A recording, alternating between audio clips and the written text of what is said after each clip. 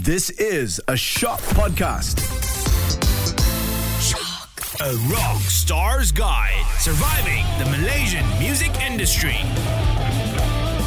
Woo woo woo! What's up, everybody? Welcome back to another episode of the Rockstar's Guide to Surviving the Malaysian Music Industry. My name is Darren from the band An Honest Mistake, and this podcast is meant to educate you, the artist, so that you can navigate the Malaysian music industry in a better way, alright? So there are no guidebooks, there are no rules, so this hopefully will serve as a guide to you so that you can navigate your way better and to survive in this crazy industry. This week we've got a brand new episode and super interesting, and it's something that a lot of artists are getting into now, and in the past 15 years everybody would just go raw, right? Guitar, bass, drums, keys, vocals, that's it, right? Straightforward. And now everybody is playing with a backing track. In other words, some people will call it sequence. But yeah, a backing track is the actual word for it. And that's how we can elevate our performance. Or, some people feel that, we don't need backing tracks, it's cheating. But I tell you, since we've started using backing tracks, it has changed our lives, okay? For the past 10 years, we've been using backing tracks and it's been great. And we're constantly finding ways of how we can improve them.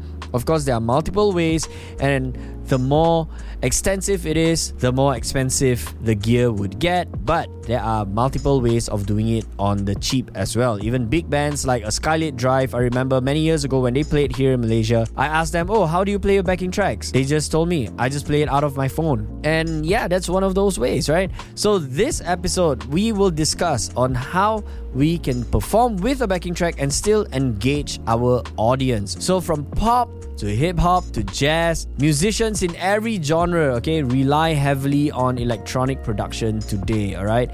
You can hear in any kind of genre, there's always electronic beats or extra synths or extra vocals, extra sounds, So if you turn on any radio station right now around the country, you will hear all kinds of sounds, and definitely you'll hear electronic drums, okay? So guitar-driven music has begun to shed its 20th century popularity, and subsequently electronic music is taking over everything, and that is the truth, okay?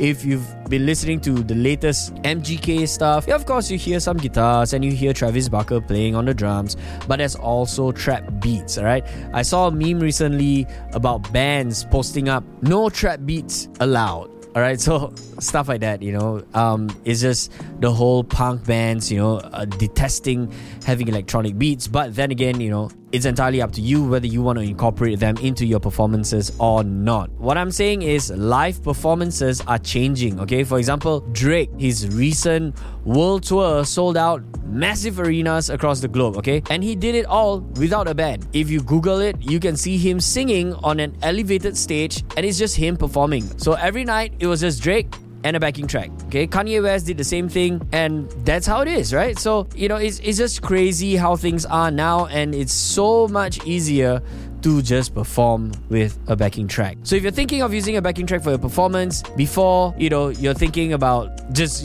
going on stage and then hoping that the track will play, you have to invest in some items. So having a mini jack, okay, or a 1/8 jack is definitely the key element for sure, because you gotta, plug it out of somewhere, a phone or a laptop, or, for example, if you've got an interface, that's also a very good way. We're going to discuss 8 ways you can do this and do it right. So I am fortunate enough to have a brother who is a pro sound engineer. He tours with bands all over the world, and he's worked with bands like Sleep Makes Waves, the Veronicas, Ugly Kid Joe, and some of the big bands in Australia who are signed to Unified, amazing bands. He has been sharing information with me on how I can run backing tracks better, alright? But if you want, you can check out this free course, okay? It's called Live Clicks and Backing Tracks, okay? Written by the founding member of Sleep Makes Waves, Alex Wilson. I mean, it's an Aussie band, it's an electronic post-rock band, but they run all kinds of stuff. And they are a band that my brother tours with. So check that band out, okay? So the first thing is, when it comes to backing tracks, ask yourself, what do you need? So before you use a backing track, what do you really need? You gotta ask yourself that, okay? Do you want to do something that would be cool, or do you want to do something that you can't recreate live? If it's something that's in the studio that you feel that you have to have live and you cannot recreate it, put it in the backing track.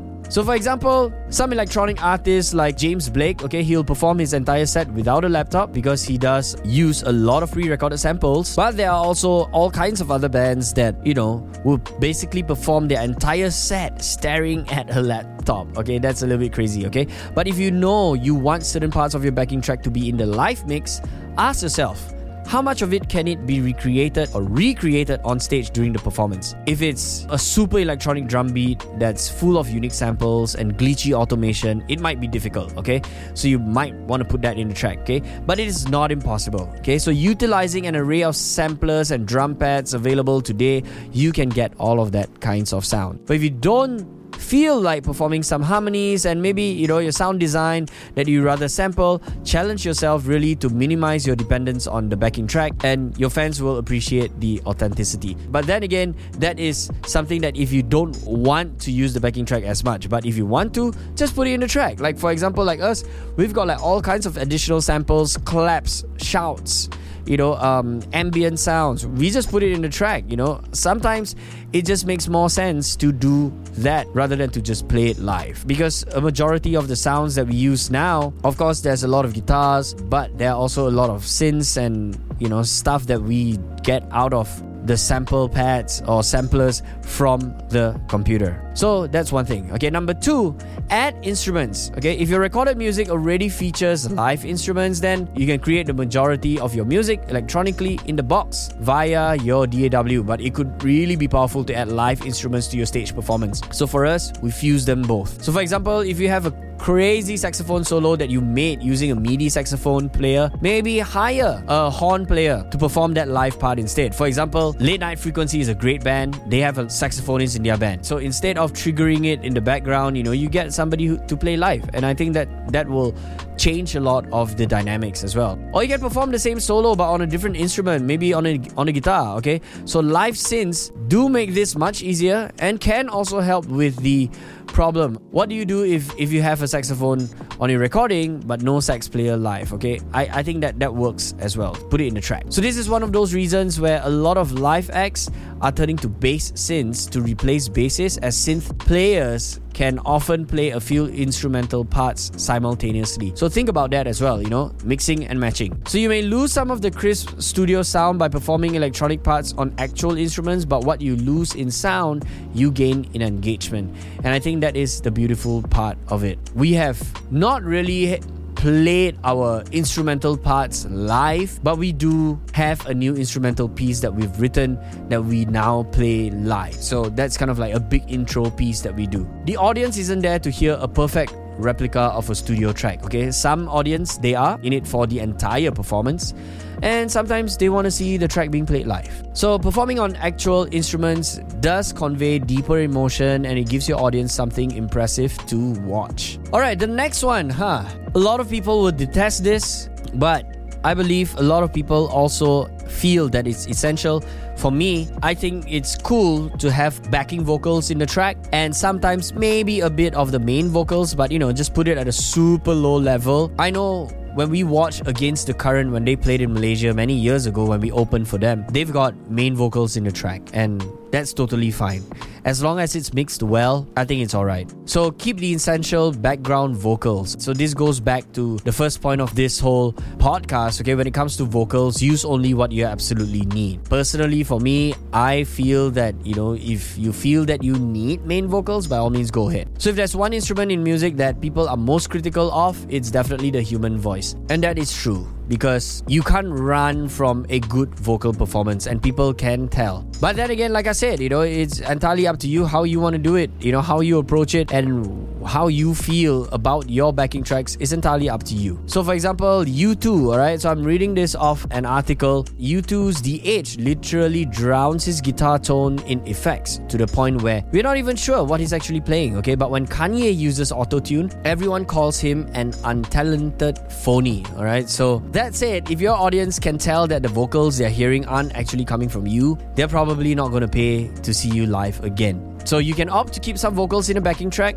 or cut them out entirely, but it's always important that singers at least perform the lead vocals live, alright? So we have a lot of the backing tracks filled with backing vocals and effected vocals, but usually I would still have a little bit of the main vocals and I would sing on top of it just to create layers and, to thicken it up a little bit. So if you're savvy enough, singers can sometimes replace the backing vocal tracks entirely by adding live electronic processing to their voice, okay? This is a little bit expensive. You can have like rack effects and all that. You need somebody to trigger it. So Banks is an artist who uses a backing track with minimally processed and layered vocals to accentuate the instrumentation as her lead vocals are performed live. So let's be real, if your song is built around a bunch of studio effects and layers and you can perform it live with just one dry vocal, it's going to sound empty and anticlimactic. Okay, so think about that. Layers and all that, up to you. If you want to put it in your tracks or not, up to you. So, these are just suggestions and, some idea. So if you do decide to keep some vocals in the backing track, make sure they are minimal and purely complementary. So you don't want to pull a Mariah Carey at New Year's Eve, alright? So everybody's heard that. Moving on, okay? Use MIDI pads. Today, there's no real excuse for any electronic artist to not trigger things live. You can do all of that with MIDI pads. Of course, it's gonna cost more, a lot more to set up. For example, like the guys from Late Night Frequency, they trigger almost everything live, but it's just a crazy amount of setup. So with all the various options for MIDI controllers and sample pads, you can recreate electronic drums live or play intricate MIDI pads with an actual keyboard, alright? So if you have a drummer, he or she can use a drum pad in addition to a kit, allowing him or her to trigger unique backing track samples. If you don't have a drummer, an MPC or APC, like those sample pads and MIDI keyboards is more engaging, and it could be a better alternative than just having the drum track play in the background. For us, we don't have the liberty to have all these, pads and additional items, so we just run it in the track because we are just savvy that way. So number 5, you can also remix your song. It doesn't have to always be as per the recording. You can always change it up live. Alex Unku, I've had the opportunity, to just hang out with him and talk to him about reworking his songs for Good Vibes. And by the time this episode comes out, Good Vibes would probably have already passed.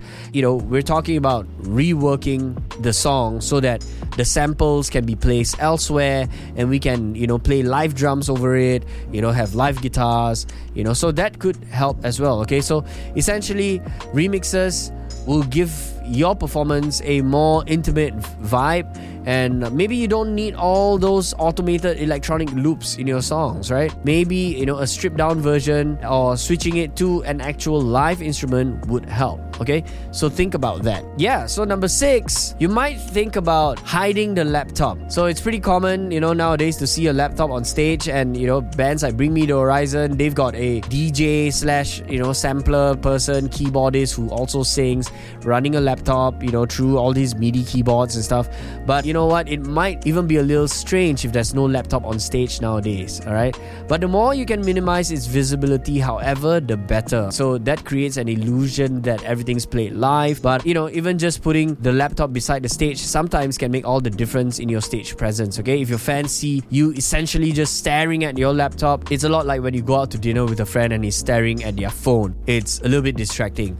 But if your drummer is triggering it, it's kind of like tucked away in the corner, so it's still alright. So if you have to have your laptop on stage, minimize the amount of you actually looking at it and touching it. Like for us, it's kind of like we hit play and then just let the track run. Sometimes we, if I'm talking a lot, we'll put a certain loop on repeat, so just kind of like clicking here and there. But my drummer rarely looks at the laptop. He will look at it mainly, just to see where we're at, and to see like what song is next, that kind of stuff. He's rarely staring at it. Now, number 7, encourage your audience participation. Okay, this point is especially crucial for hip-hop artists and, who may not have a band and instead they just rely on backing tracks to perform. Basically it's kind of like a -1 track, or, playing with a DJ would help, eliminate that fact that you're queuing tracks out of a laptop. But your fans will likely want to sing along with or without your encouragement. But part of what makes hip-hop shows so engaging is the crowd participation. So before the chorus hits, do a countdown and tell the audience to sing with you. And that's kind of the beauty of having backing tracks, because if you have like a little bit of your backing vocals or your main vocals in the track, you can kind of like hype and sing over it as well. So it's a bit of a yes and no, entirely again up to you, right? So don't be too domineering, but if the audience is having a great time singing along with you, they're probably not too concerned that you don't have a band playing with you. So number 8, the last one is pour your emotion into the performance. Don't just think about having backing tracks and singing it perfectly. Of course, it's always safe and always good to have a guide, but it should go without saying that if you're going to be playing along to a backing track, it's absolutely imperative that your performance is as human and raw and full of emotions as possible, okay? Even if you're just an electronic artist without an instrument, or if you're visibly engaged with the music, it will be contagious. And that's how important pouring your emotion into the performance means. For example, Skrillex, okay? Skrillex more or less just sits in front of a few pieces of DJ gear the entire show, but he's clearly having an incredible time when he plays. He is a crazy performer, and if you don't know that he used to be in a band called From First to Last, and he started when he was 15, and absolutely crazy emo band. He sings, he screams, he sings really well. He dances along with the beats, jumps around, hypes the crowd, he sings over it and stuff, and I think that is absolutely cool, okay? So you gotta pour your emotion into that performance, right? So that additional effort to be as emotive and engaged with your performance as possible will help cloak your dependence on a backing track. So now I hope I'm not confusing you, because throughout I'm talking a little bit about why you should minimize the use of backing tracks and why you can rely and should rely. So it's a little bit of a mix and match, but backing tracks, personally, for me, is very helpful. It has changed our lives. It has made our performances better. So use it wisely. A little bit too much can be crazy, but if you don't use it, it can seem odd as well. But then again, it's entirely up to you. So you are the performer, you are the artist, you make the decision, you decide for yourself, okay? So I hope this episode has been helpful to you. Hopefully you will apply these tips and tricks in your live sets and in your career as an artist. So I will speak to you again in the next episode. My name is Darren from the band An Honest Mistake. You have just listened to the Rockstar's Guide to Surviving the Malaysian Music Industry. I'll catch you on the next one. Woo!